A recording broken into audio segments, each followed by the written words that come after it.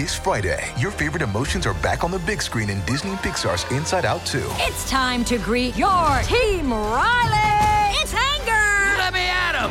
Fear! Safety checklist is complete! Disgust! Ew!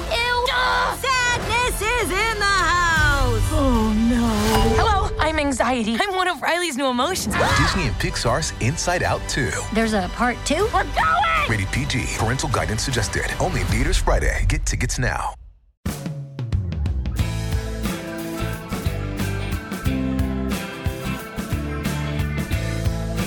Hello, and welcome back to New Books in Environmental Studies. I'm Brian Hamilton. I'll be your host today, and I'm delighted to be joined by Anna Zeta, Assistant Professor of Professional Practice in the Department of History at Oklahoma State University. She's the author of the just-released book, Canned: The Rise and Fall of Consumer Confidence in the American Food Industry. It's available from the University of California Press. Anna Zeta, welcome to the show. Thanks, Brian. I'm happy to be here. Anna, we like to start these things with our guests sharing a bit about their path into their chosen professions. And so could you give us a quick, cradle to grad school snapshot of your life? Sure. Well, mine is certainly a pretty circuitous path into history in that I started college as a biology major and then became an environmental studies double major. And that's what I graduated with. I first thought I'd go into some science path and worked in a laboratory doing plant genetics, largely under family influence, I think. But I took 2 courses in my junior year of college. One was a history of life sciences class for my biology major. Gar Allen was a rare historian of science who was actually hired by the biology department at Washington University in St. Louis, where I did my undergraduate. And so all biology majors had to take some history of science, which was unusual, but great for my life. And then for my environmental studies major, I did an environmental history class with Conaveri Valentius. And these were my 2 favorite classes I'd taken in college. And I had never really thought about these fields before. And I asked the professors what their path into that field was. And they both said they'd done PhDs in history of science at Harvard. And I had never heard that history of science was a discipline, but I started getting interested in that. And they both advised me through the process of applying for PhD programs in history of science.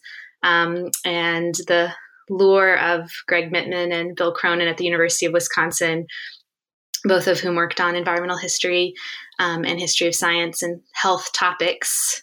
Though I didn't really know what topics I wanted to study, I knew that those historical perspectives on the fields that I had studied in more applied ways felt like the right path in. But as a result, I'd really only taken 2 history classes as an undergraduate, almost none.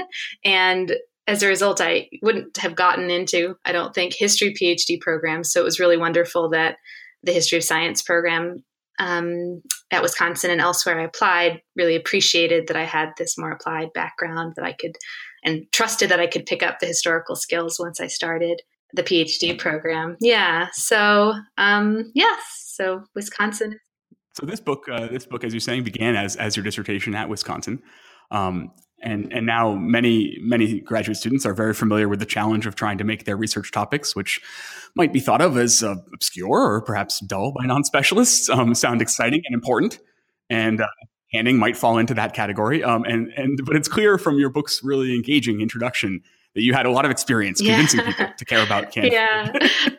So can I ask you to make that case one more time? Why did you decide to dedicate a chunk of your life to investigate the history of canning? Yeah, it's true. I hope it doesn't come across too defensively, but I think one of the things that actually drew me to it was that it was one of these sort of mundane and overlooked objects in our lives that we interact with very regularly without really thinking about them critically ever.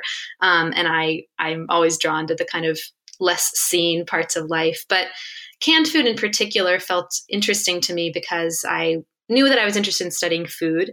I had always really liked thinking with food because it felt like it let me look at so many topics I was interested in, and technology and gender and consumption and the environment and business and all of these different things. I could sort of see them, how they all come together through the lens of food. And then it was a question of where within the study of food might I actually target a more narrow topic.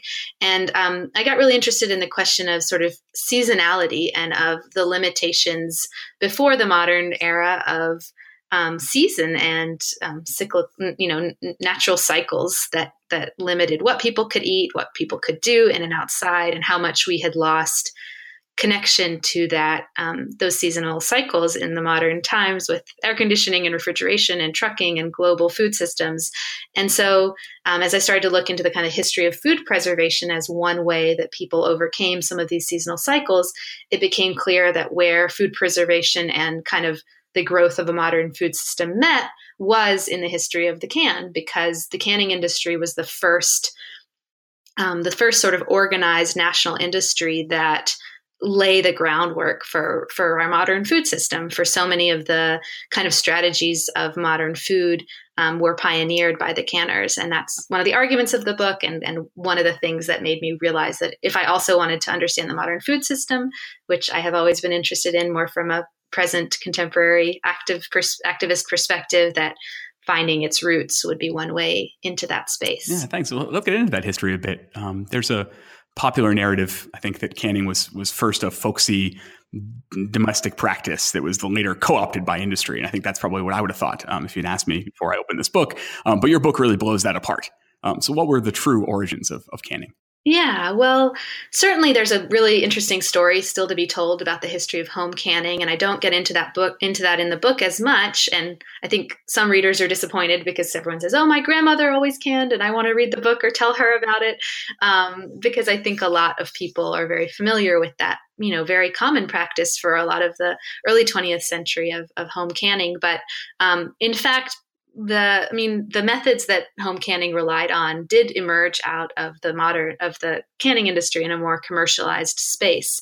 Although certainly the practice of just creating jellies and jams and pickles, things that were preserved foods, but not technically canned, meaning they weren't, vacuum sealed through the process of heating, but were, instead the salts or the acids or the sugars that were in those foods created preservation. I mean, that has a much longer history, and that's not quite what I'm talking about. But as far as canning goes, which, in the industrial side of things is in a metal can, and the home side of things usually in a glass jar that you would boil in a, open boiler or a pressure canner.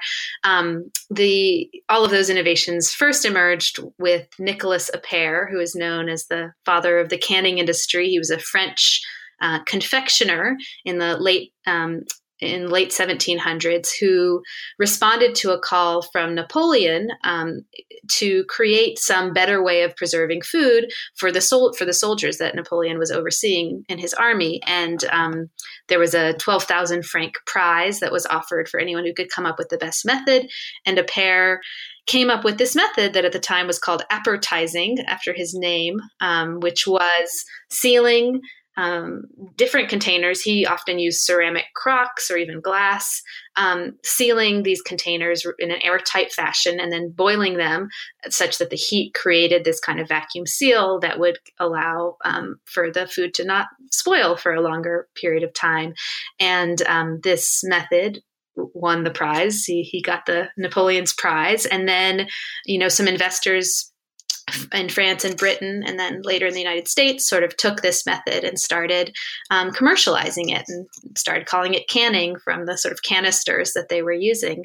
And it came to the U.S. by the 1820s or 30s, but as I argue, sort of didn't grow into a larger national scale industry until after the Civil War.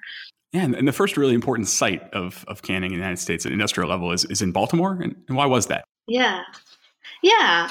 Well, just as Appert was often called the father of the canning industry, Baltimore was often called the mother of the canning industry, which I always think is a funny marriage. But yeah, Baltimore was, for a combination of environmental and probably just happenstance reasons, in the sense that some of the early canners set up shop in Baltimore and found that both the being situated on the water, oyster harvesting and oyster canning was one of the sort of first major products that were canned, taking these, highly perishable and very geographic specific products and putting them into cans that could be shipped broader, and then also having the kind of agricultural lands around Baltimore in the kind of relatively mild climate that they were able to grow vegetables that they could also try to can. And as a result, this some of the early canners who really started to see it as the potential industry with a larger market, more national market, started to grow out of Baltimore. Oh, that's great. And then I also was struck that a pear essentially, by heating this food, was preserving it not just the vacuum sealing, but also with killing the bacteria that he didn't know was in there, right? And so essentially was sort of Pasteur before Pasteur in that way? Right, yeah. Right. I mean, he had no idea. There's no germ theory. There's no awareness of what it is about the heat and the vacuum that's removing any spoiling properties. But yeah, and Pasteur actually refers later to a pear when he talks about the development of germ theory. And he says, I was presenting a new application of a pear's method. So he clearly saw himself following the footsteps of, this more applied method that he then was able to provide the scientific understanding to explain. Well, we're only a few pages in and I'm already totally convinced that canning is extremely important in the history of things. Yeah, good. That's the goal. One of the themes that runs through your book, or you spend a lot of time thinking about government regulation. And here in this early era, in the 19th century, some might be surprised to learn that it was the canning industry itself that was really pushing the federal government to regulate. Why was that? Yeah, that's right. Yeah, I mean, I say that's one of the things that, when we think about kind of the modern food industry, or certainly modern business, there's a real tension between regulation and industry, and usually the desire to deregulate. But in the early period, canners really saw, the federal government at a time when it was still very small as a kind of source of confidence, in the sense that if consumers saw that these cans were approved by or could hold muster against some kind of federal standards, that they would be able to overcome any skepticism or fear that they might have of the products and say, well, if the government approves of it, then I suppose that I can try it too. And the canners actively courted the federal government to create that kind of external stamp of approval. Well before the 1906 Pure Food and Drug Act, they had petitioned Congress, I think in the 1880s, for a similar kind of Federal Food Act, and then were very instrumental in pushing for the actual passage in 1906 as well. And on the heels of that, of the passage of the Pure Food and Drug Act, created the National Canners Association just a few months later, in early 1907, and really saw themselves being born as a national industry because of and on the heels of the Food and Drug Act. So very, very much tied to the call for regulation. Yeah, and they're in the early days of the NCA, they're the National Canners Association. You also trace the evolution of publicity and marketing throughout the canning industry, and there's this this moment where you make sure your readers are paying attention, where the national canners industry in the early 20th century actually solves a murder. How did that come to pass?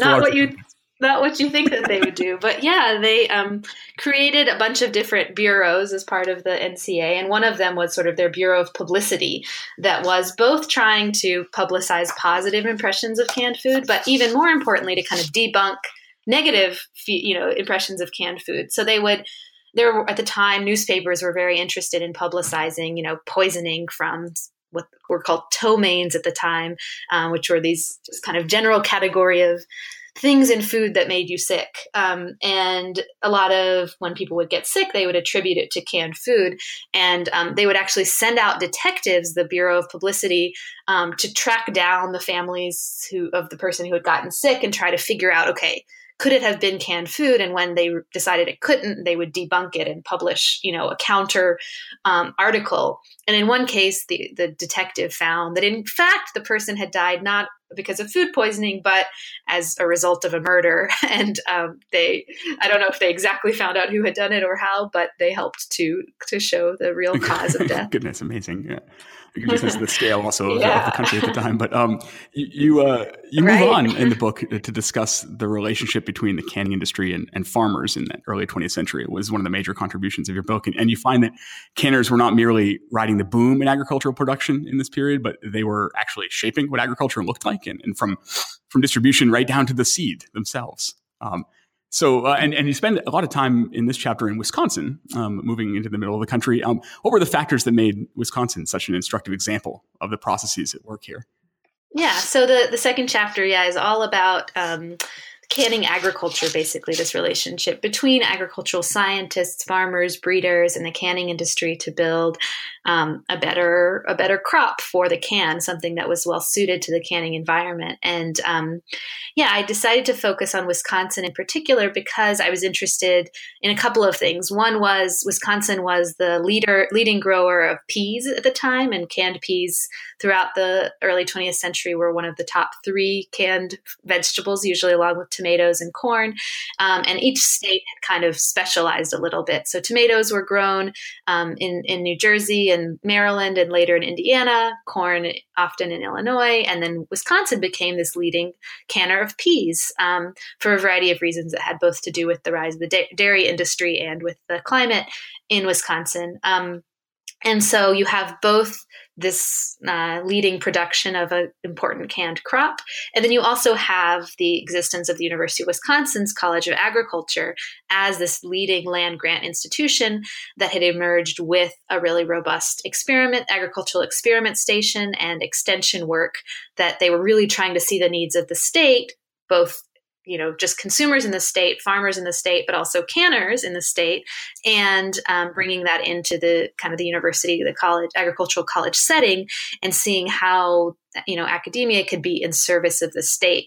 So in this case, and there was also leading early work in agricultural genetics in Wisconsin that was earlier than many other states were looking at that kind of advanced breeding work. And so that confluence of factors meant I could really study in depth what was happening at the intersection of the College of Agriculture with state canners and the farmers that they were working with, and how instrumental, as you said, the canners were in sort of shaping the research agenda of the college, and vice versa, how much the college relied on the practical field work of the canners in doing their work as well. Yeah, could you give us a couple examples of what canners wanted from their peas and how they went about getting it from the farmers? Yeah, so several things. I mean, there were some basic, concerns about the things that all agricultural producers have to struggle with. So there were concerns about pesticides and fungal blight and yield, and breeding a kind of pea that was more open to mechanical harvesting. This was definitely a period of explosion of sort of technologies and machinery that were used within the canning industry to help systematize and mechanize the process of picking peas, shaking the peas off the vines, washing the peas, passing them through different grading mechanisms to separate based on size, and then to get them into the cans themselves before the cans were boiled. And so all of this required different things from the pea plant itself. So they were interested in working with breeders to breed varieties of peas that would both grow on straighter vines and less zigzag stems, as well as peas that were hardier and could hold up to the very, high levels of processing that canning requires. If you boil peas are this very delicate, spring crop. If you boil them too long, they turn into mush and they're not that good. And so how do they create a better pea that holds up better in that space of the can? And that was very much a project that they saw as needing the partnership of the farmers and the agricultural breeders and scientists. Yeah, if you can, excuse me, the indulgence. I think about canned peas, and it's the food I think about that has the most distinct taste as a canned food, and so I always, when I was reading this chapter about how they're trying to perfect it and get it just how they want it, I kept thinking and the final product was canned peas that we know. And so did you find yourself kind of imagining the sensory kind of worlds, or what the cast-offs tasted like, for instance?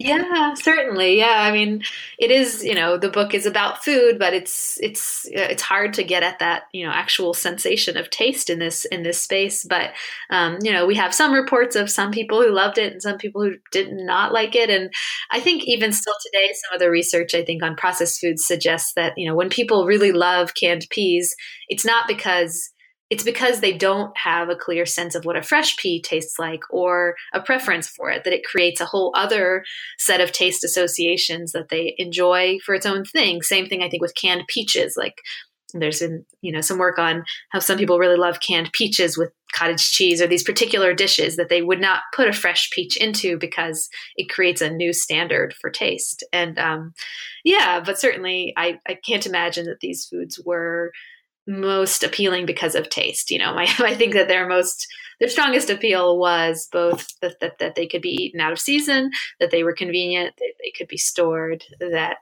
they broadened a palate that was otherwise sort of limited. Oh yeah, that's really interesting. I want to ask you about consumers, quote unquote consumers, who are essentially almost like a character in your book. And sometimes it means specific people that we hear from occasionally. Sometimes it means advocacy groups that are identifying themselves as consumers, and then it's just also this kind of this group in the minds and the desires of the and kind of a fixation of canners themselves, of the industry, and then sometimes you mean it just to mean the mass of people who are buying this food. And so and we hear the canners talking about that consumers cared about the color of their peas or the color of the clarity of the water that the peas are packed in.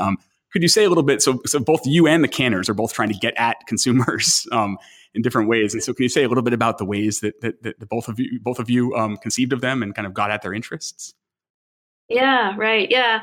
And this was a challenge throughout the book because I always thought I wanted to write a book that was very focused on people's stories. And I like reading books that are very particular to people's human experiences. And that's not really what this book is, because it was very much, consumers are an important character in the book, but I actually think that who's most important is sort of the imagined consumer from the perspective of the canners.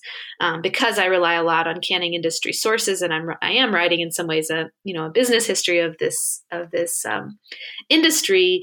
One of the things I was really interested in was, how did the canners imagine their consumers? Who were these faceless flocks of usually women who they were trying to improve their products for? Because that's a big argument of the book, is that so much of their work was driven by this idea of an ideal consumer who they wanted to convince that canned food was trustworthy. And so even the cover of my book, which pictures these kind of disembodied hands, these white women's hands with red fingernails, kind of trying to evoke this idea that this person who picks up a can is very important to the story, but the person isn't really a named faced person, although maybe her class and race and gender are pretty defined in the eyes of the canners. But that it was, at least until the 30s when, as some commentators said, the consumer became more get-atable, meaning there were some larger national consumer movements that began to, create consumer organizations that could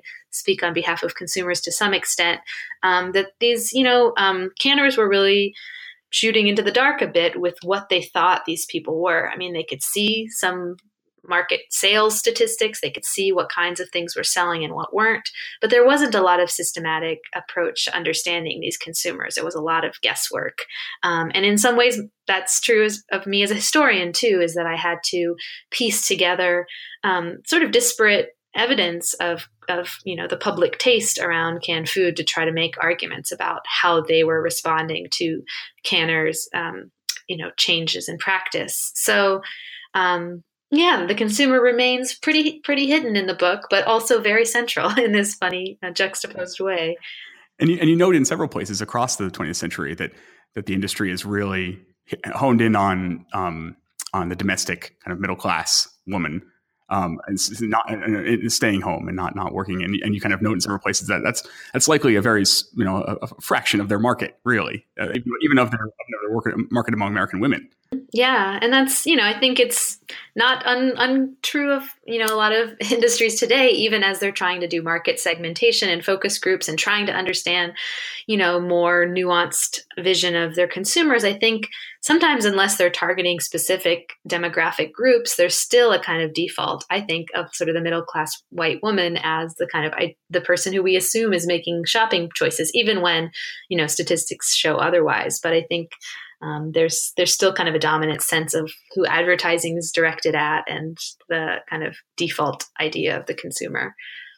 Well, in chapter 3, you explore the fallout from, I think maybe 10 deaths from botulism across the country that were traced to cans of California olives in 1919 and 1920.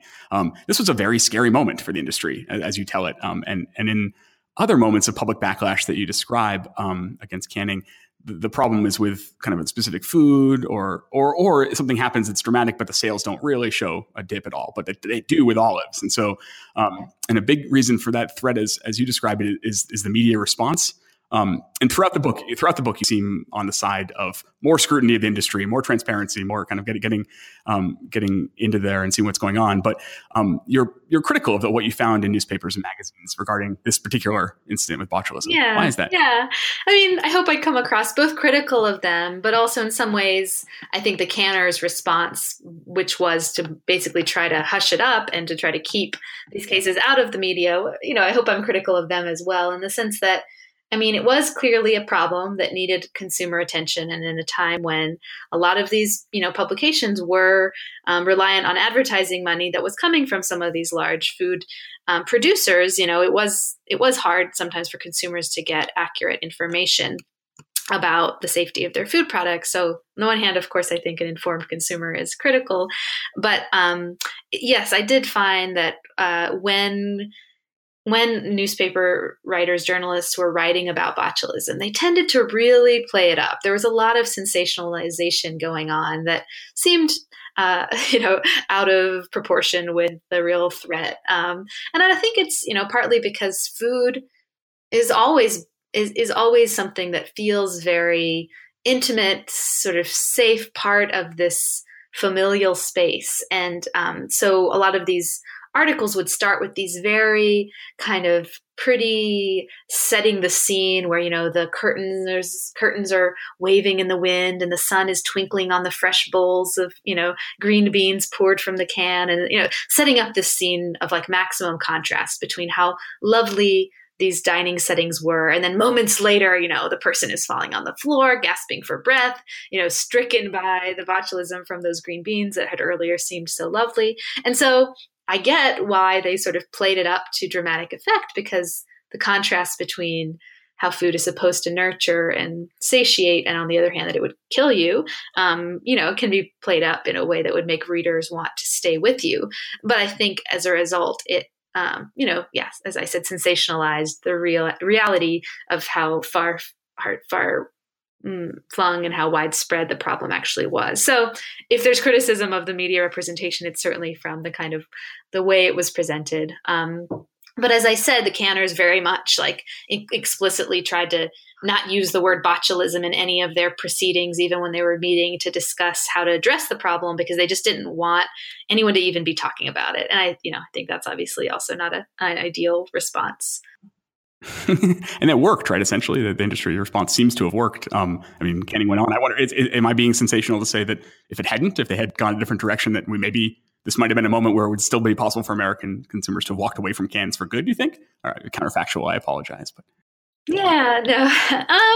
I don't think they would have walked away from canned food altogether for a couple of reasons. One is, so to back up, what they did in response, in addition to kind of shushing up the story, was that they launched a pretty wide-scale scientific research project into the kind of processing methods that were in use across different kinds of foods, and set standards across different products for how long, what temperatures cans should be cooked. And in so doing, they tried to standardize and then created inspection services, state-run, but cannery-funded inspection services, at least in California, to oversee that canners were really holding to those standards. So they very much responded with a very positive and forward-thinking and self-regulating way of saying, okay, this is a real problem. How do we fix it? So even if on the face of it, they were rejecting the problem, they were reacting like it was a big problem. And those standards that were set continued to shape the industry even into the present, I believe. So on the one hand, you're right to suggest that this was an incredibly important moment. And I think had they not responded that way, I don't think canning would have gone away, but I think it might not have grown and exploded in the way it did in the next decade, in the 1930s, when canning production really grew.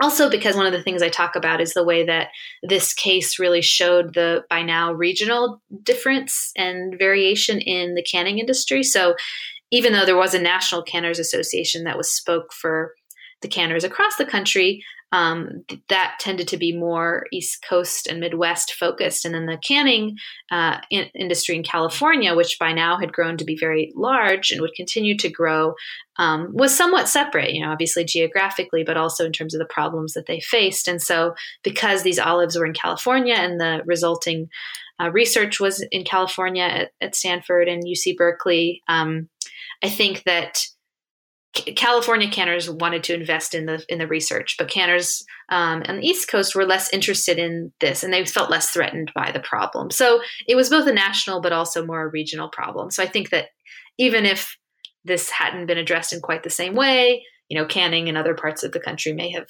continued without quite as much of a blowback. Well, your next chapter, which covers canners and the New Deal, is called Grade A Tomatoes. And it's sort of a winking title because there is no such thing as a grade A tomato. Why not? Right. Not today anyway. Yeah. So the third chapter is looking at this very kind of, I don't know how to say it, like very detailed and very policy driven kind of decision that might not seem that important, but I try to show why it mattered. So in the 1930s, in response to the Great Depression, one of the New Deal administration groups, the National Recovery Administration, tried to set grading standards for different canned products.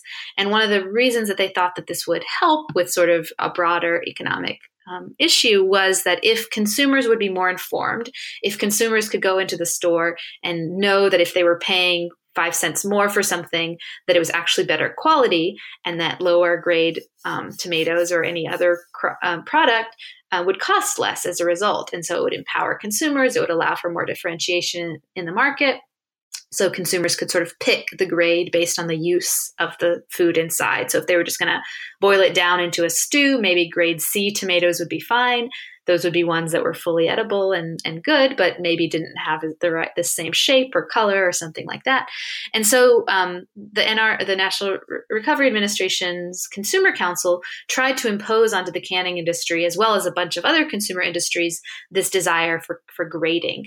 And the canners resisted very strongly, and they eventually, resisted long enough until the NRA was deemed unconstitutional, and the whole kind of project mostly fell apart, although discussions of grading did continue.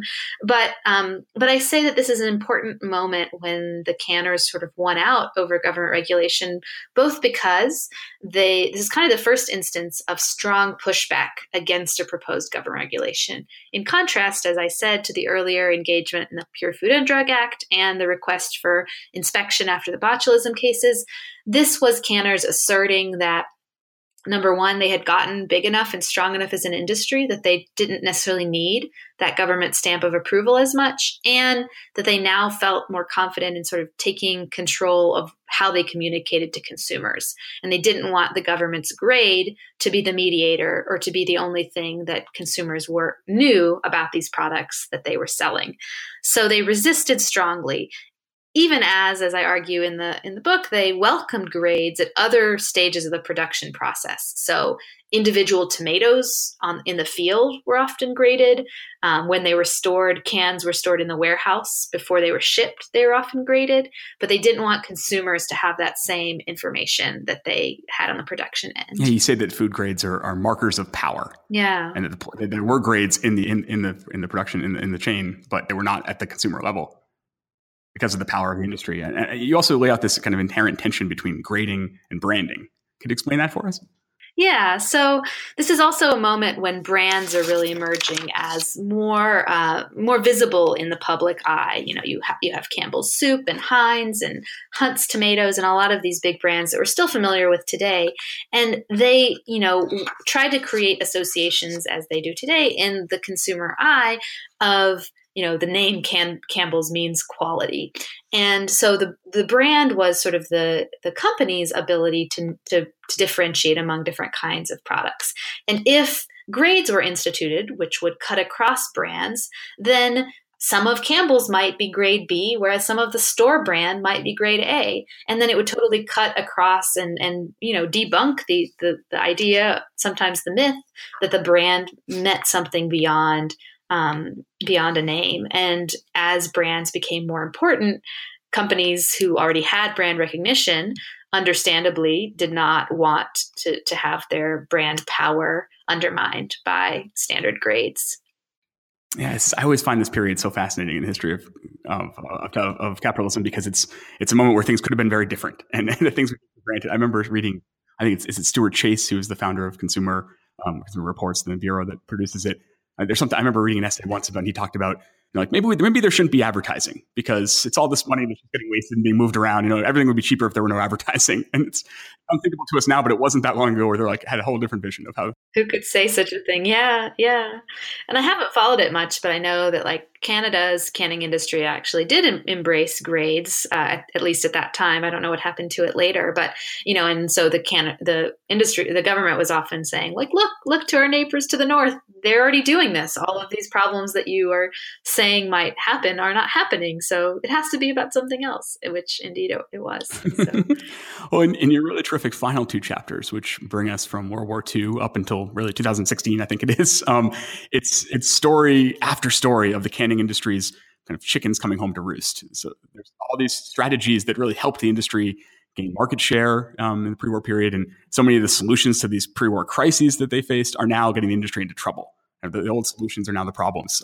So for instance, what are the kind of supposed successes of canners and the broader food industry that, for instance, end up drawing the ire of people like Ralph Nader or Francis Moore? Yeah, so I very much tie a kind of backlash against, in some circles, against canned food to the broader kind of countercultural movement against industrial intervention in so many parts of American lives by the 1960s and 70s.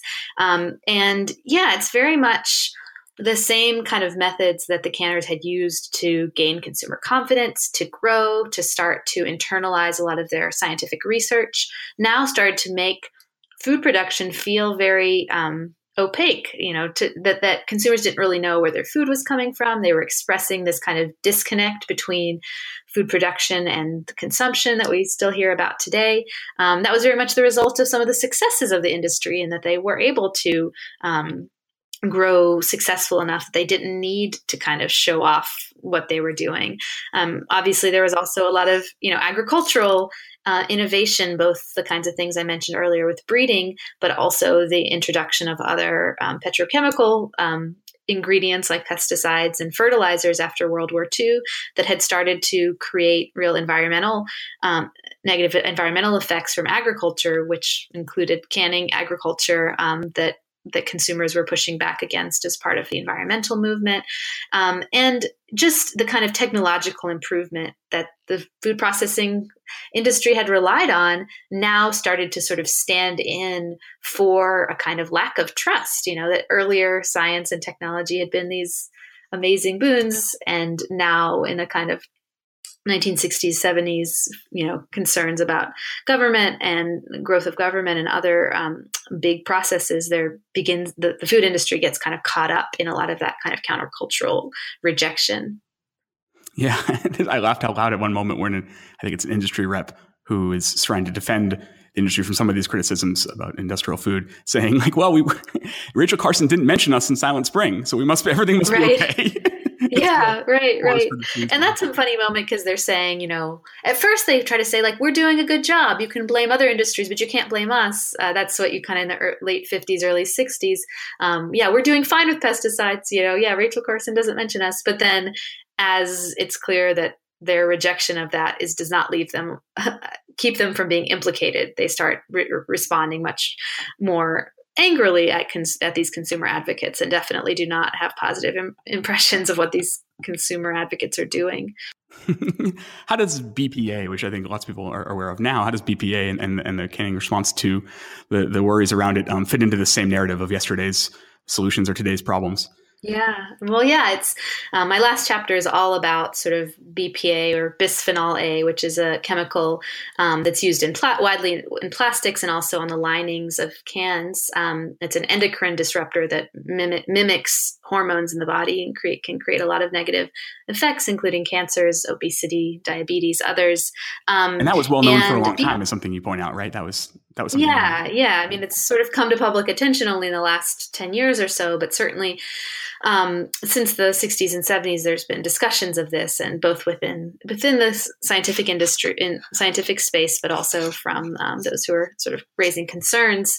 But BPA first starts being put into these can linings, explicitly to fix an earlier problem, which was that before there was some barrier between the metal of the can and the food inside, there were concerns about that metal leaching into the food itself. In my first chapter, I talk about the concerns over what are called salts of tin, which is where the tin of the can would react with different elements in the food to create these kind of salts that they found unpleasant, or would change the taste of the food to something metallic. So with the discovery of plastics and BPA, there was this, as with so many aspects of plastic, this sense of it as a miracle material, that if we lined the inside of the metal cans with this plastic, it would prevent the seepage of that metal into the food.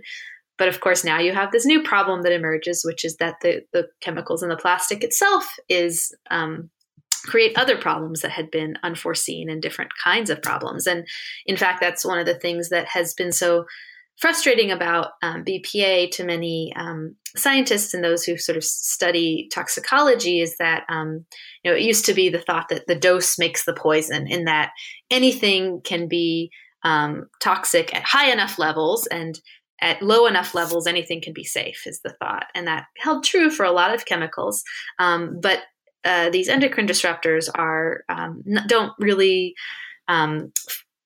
hold to that principle, because even at really minute levels, depending on what stage of development they are introduced to an organism, they can have really devastating effects. And so that kind of mantra of toxicology had to be rethought in the light of BPA.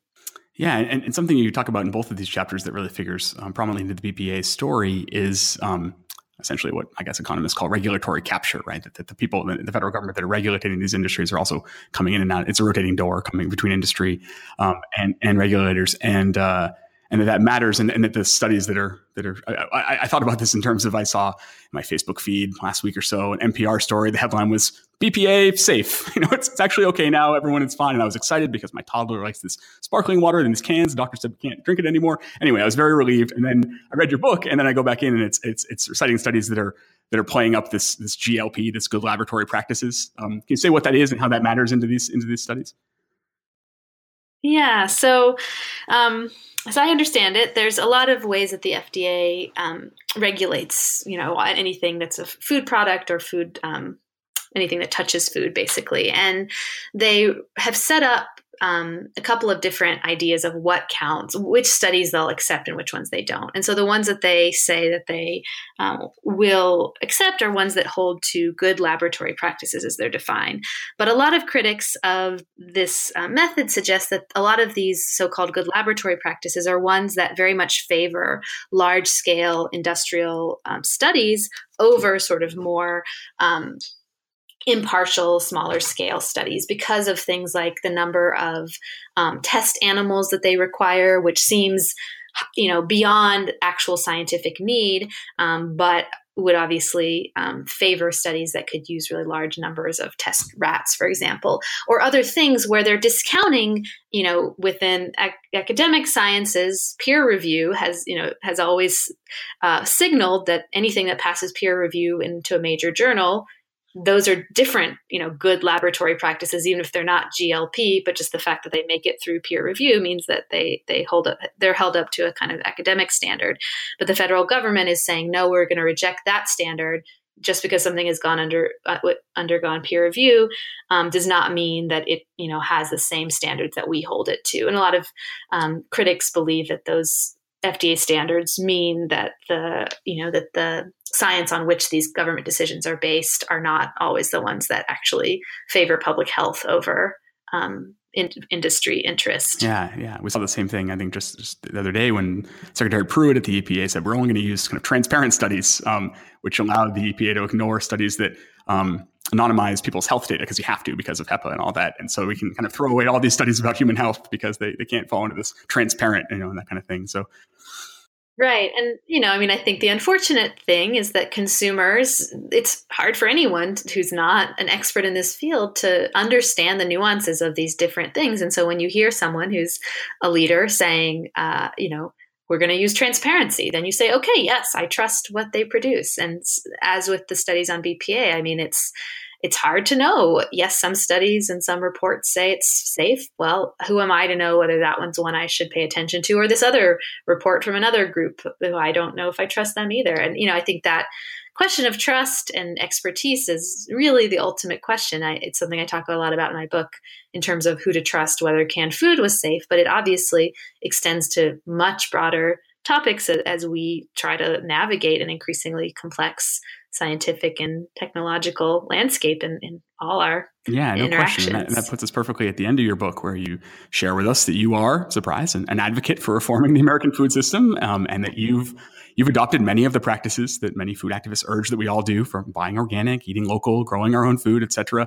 But you also say that this research odyssey you've been on into the belly of the beast of American industrial food has transformed your thinking about what just an effective reform should look like. So could you share with us a bit about your new perspective? Yeah, well, it's been a long journey through the writing of this book and also just my own personal life in that, from a very personal perspective, for whatever reason, I'm very compelled by sort of small acts of, sacrifice. I, get a lot of pleasure in riding my bike instead of driving because that few gallons of gas feels so critical to me. And, those kinds of things, even as I recognize that it's a teeny tiny drop in the bucket relative to the large scale consumption of oil and in industrial sector. And I know that where change really happens is at a larger level, but the personal stuff, it matters to me. And so I don't want to suggest that we should all stop thinking about our personal choices. But at the same time, it's very clear that, what we're taking in is very much shaped by the kind of system that we're all a part of. And so one of the studies that I cite that is most influential, I think, in my thoughts on this is a study out of the University of Washington a few years ago, where they were trying to compare a group of control consumers who were just sort of eating a standard American diet, including canned food and others, with a group of people who were eating only local, non-packaged, non-canned food diet, and then measuring the amount of these different endocrine disruptors and phthalates in their blood system. And what they found, very shockingly, was actually the control group had lower rates than the group who was eating this local protected diet, especially of one other phthalate, not BPA, but another DEHP, I believe. And this was not what they expected to find. And then they still don't exactly know why, but one of the speculations was that they were getting all their milk from a local dairy that was operating in, very organic and ethical practices, but that the plastic tubing that was funneling this warm milk from the cow's udder into the glass bottles that were then brought to the home, that perhaps there were high rates of leachable, plastic material in that tubing. And so this thing that no one could really think of, you could try to eat as cleanly and perfectly as possible, and yet you're limited by these systems. And, the FDA has approved certain kinds of plastic tubing to use for funneling milk. And so there's a way in which, no matter how hard we try and no matter how much we cut this or that out, or you don't let your toddler drink from that sparkling water, there are so many products in our modern life that we encounter that we as consumers really can't control. And so to me, that ultimately suggests that there is a real strong need for a regulatory process that tries as hard as it can to not be, affected by industry pressures, and instead to really think about which products we allow into our marketplace and which ones we don't, and when convenience isn't worth the potential sacrifices, and when we should operate on a precautionary principle that keeps us from entering into these kinds of dangerous places.